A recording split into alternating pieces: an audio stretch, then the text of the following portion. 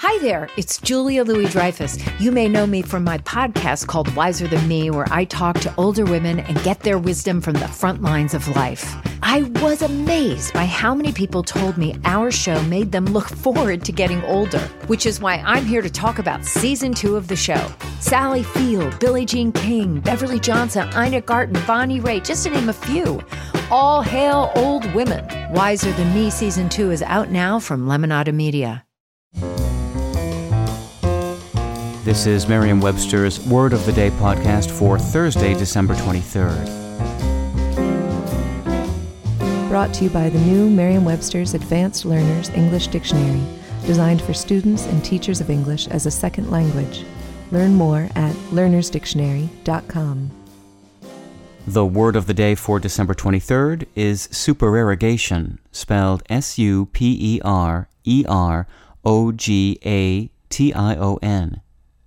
Supererogation is a noun that means the act of performing more than is required by duty, obligation, or need. Here's the word used in a sentence.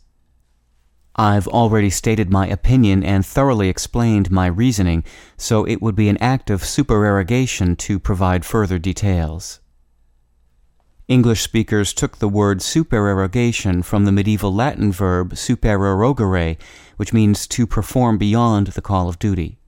That Latin word in turn derives from the prefix super, meaning over and above, plus erogare, meaning to expend public funds after asking the consent of the people. The earliest English uses of supererogation occurred in religious contexts, where it often referred to the doing of good deeds beyond those required for salvation. By the late 1500s, supererogation was being applied to any act performed above and beyond obligation. With your word of the day, I'm Peter Sokolowski.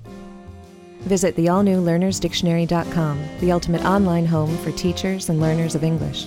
A free online dictionary, audio pronunciations, custom study lists, and interactive exercises are available now at learnersdictionary.com.